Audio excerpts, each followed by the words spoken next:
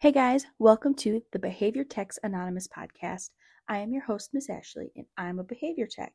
Let's reinforce some of my behaviors.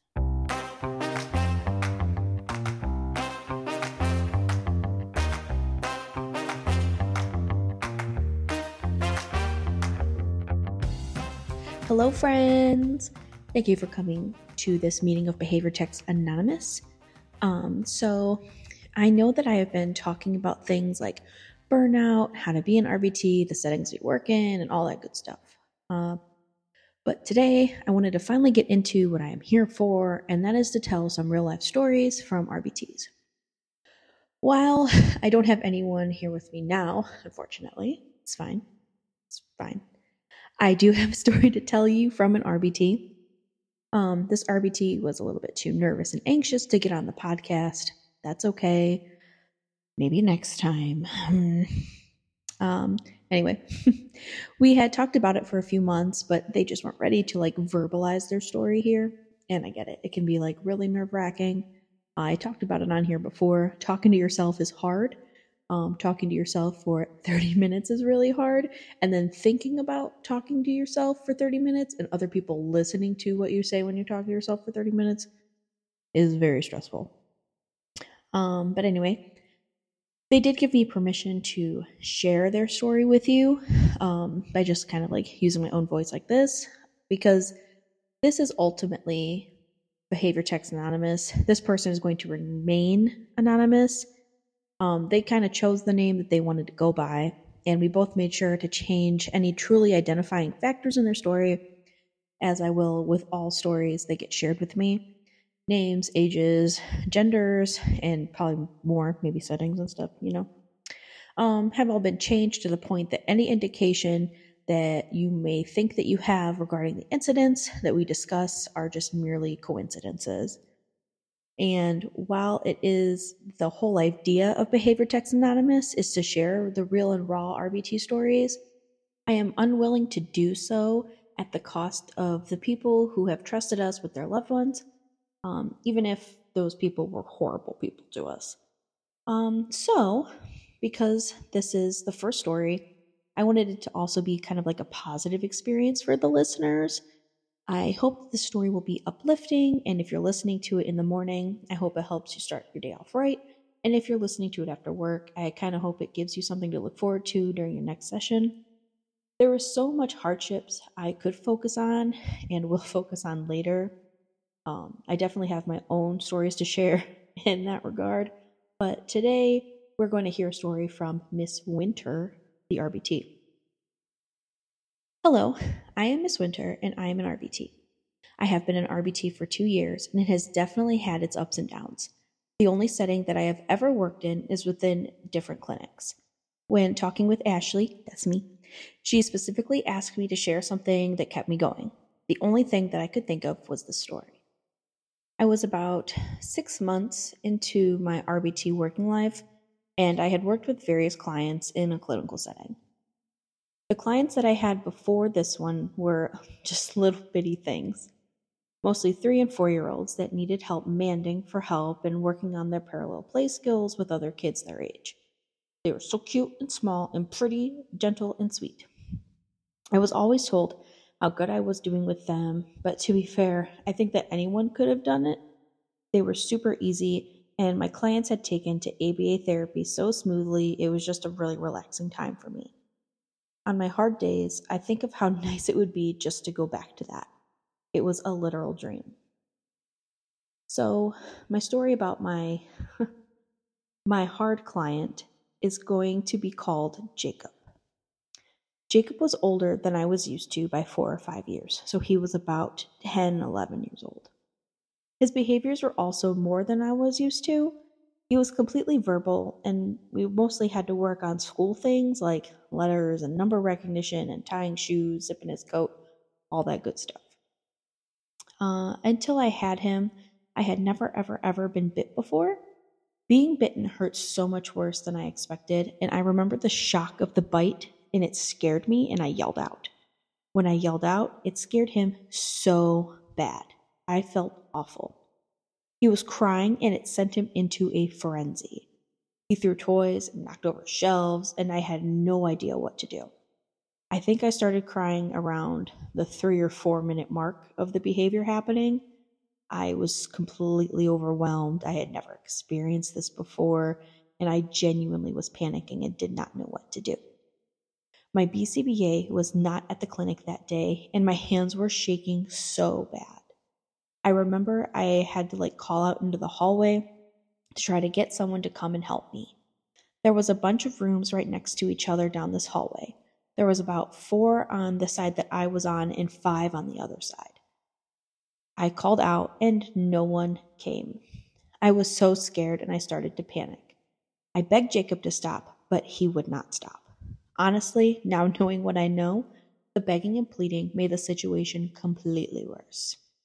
I tried again by peeking my head out and trying to get the attention of the RBT that was across the hall from me. The RBT put up her hands and told me that she did not know what to do and she wished that she could help me. She told me to ask this RBT that was 2 rooms down. I poked my head out again and I asked for that RBT to come help me. There was no response. The RBT just ignored me. And I know that he ignored me because when I brought it up later, he said that he had heard his name being called, but he was so busy working with his client, he didn't want to stop. I don't know if I can fault him for that, but it definitely made me angry. So, without anything else that I could do, and it was against the rules, I pulled out my personal cell phone and I called the BCBA on my phone. When she answered at first, she sounded completely annoyed. It was her day off. She had taken it off to spend time with her family, and she did not want any calls from work. And I know that because that's what she told me, and it made me cry more and panic more. My sobs and the manic child screaming behind me that was bashing stuff around in the background clued her in as to what the hell was happening. I felt kind of bad because she had to really put in the work to de-escalate me over the phone, and it was so embarrassing after I calmed down, but I was inconsolable. I'm an emotional person, but never like that. My eyes were swollen and my face was all sorts of red, and it probably freaked my client out more seeing a person that looked like this than anything else. So anyway, the BCBA asked me what had happened, and I told her. So she walked me through what to do over the phone. Remove everything from the room, keep a straight face, no eye contact, remain calm, and wait. At this point, the behavior was going on for at least 30 minutes. After I had done what she had instructed me to do, it was maybe 10 minutes later after that, so 40 minutes at this point, that he dropped to the floor with just sniffles and a little bit of whining. She then gave me further instructions on what to do, and I kind of followed them the best I could. I was a little bit nervous because he had had such explosive behavior that I just didn't know what to expect. I was scared that he would start panicking again and maybe hit me or bite me again, because being bit really, really hurts. I know that it's supposed to hurt, but being bit like this was the most painful thing I had experienced up until this point. So anyway, the BCBA instructed me to sit down next to him and talk to him about what happened. I showed him my bite mark and explained to him that it hurt me. I did not mean to scream when he did it, and I did not mean to scare him. I apologized, and he sat next to me, still kind of sniffling, crying a little. Big crocodile tears would come out of his eyes every now and then. This lasted for about 10 more minutes. My BCBA got off the phone, and me and this poor kid just sat by one another until he got up to get himself a tissue. I remember him looking back at me and handing me one too.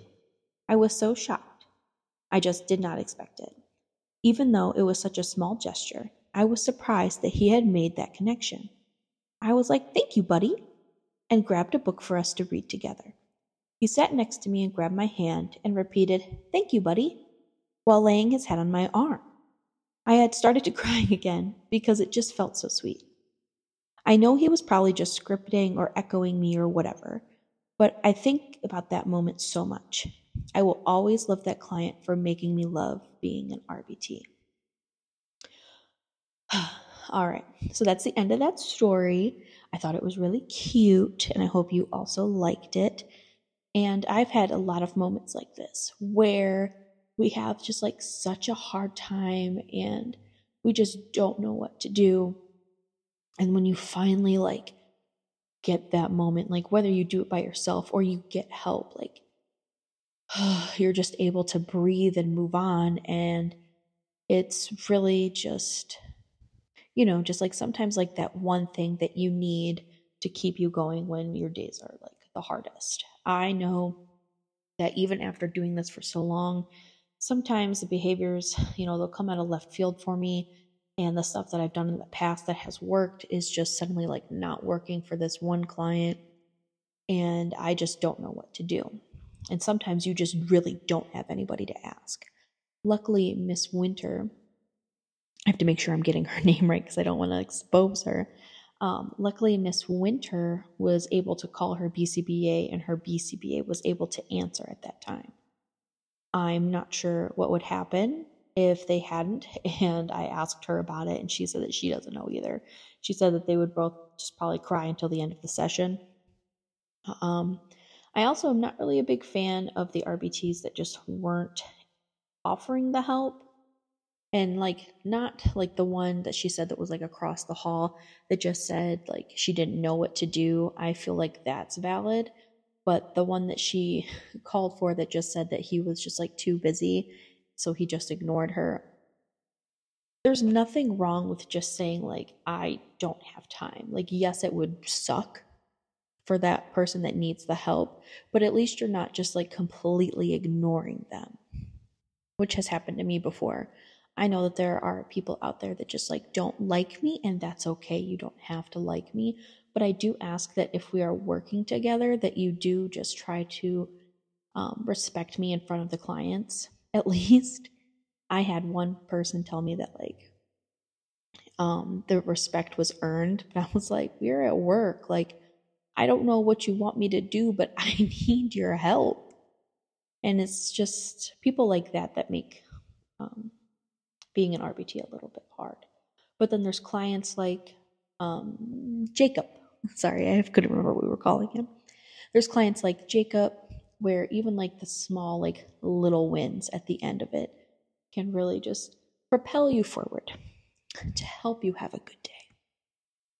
I have a few of those up my sleeve myself, and sometimes they're just as small as a kid saying "buh" for the word ball. And I just think about like how hard I worked for that, and like I earned that. Like the client did it, but I earned that. Okay, like I put in the work. And I think that Miss Winter, right now, I know that you're listening. I want to tell you that you did a good job. And I'm proud of where you are now as an RBT because I knew you before when we both kind of first started out together. I think that, as you go on, because you want to be a BCBA, that you will be doing like an excellent job and you kind of know where like RBTs are coming from. And I just really love that, like when we were talking about this story and what story that you wanted to share, that you told me, at the end, just thinking about the story still made you want to cry. And I understand because when I was like going over it and reading it before I started recording, I got a little choked up at the end of it because I've been there. And I believe like a lot of other people have been there too. And if you haven't been there, I'm so sorry. I hope you get there one day. Fingers crossed. I'm rooting for you. That being said, if you have a story that you would like to share, whether you want to verbally share it here, or you can send me the story like how Miss Winter did, you can go ahead and email me at hello@behaviortechsanonymous.com, or you can find me on Instagram, which is behaviortechanonymous, and you can go on there and just kind of like share your story that way. Once again, if you do share a story with me, and you would like for me to share it on here, you will remain anonymous. You can pick your own name. Just, remember those identifying factors. We change stuff around. We follow HIPAA laws here. I'm not going to go to jail for this. I'm not paying lots of money because you want to share other people's business. But I would really like to hear from you. And it could be like good stories. It could be rough stories. It could be just something that you want to like vent about. I love to vent. I do it like every day. Some people call it complaining, but I call it venting. 10 out of 10 would recommend. Also, if I can vent like the same thing to like 4 or 5 different people, that's a good day. That's a good day for me. All right, so we're going to close out a little bit earlier than I normally would, but we have to still do our RBT ethics code. And we are on the last one of section 1 of the ethics code. There's 3 sections altogether, just so you know. And then next podcast, we'll be entering the second section. But for now, we are doing RBT section ethics code 1.12. RBTs do not engage in romantic or sexual relationships with current clients, stakeholders, or supervisors. They do not engage in romantic or sexual relationships with former clients or stakeholders for a minimum of 2 years from the date of the professional relationship ended. They do not engage in romantic or sexual relationships with former supervisors until the parties can document that the professional relationship has ended. Example, completion of all professional duties. They do not receive supervision from individuals with whom they have had past romantic or sexual relationships with until at least 6 months after the relationship has ended. Remember that ethics codes exist for a reason.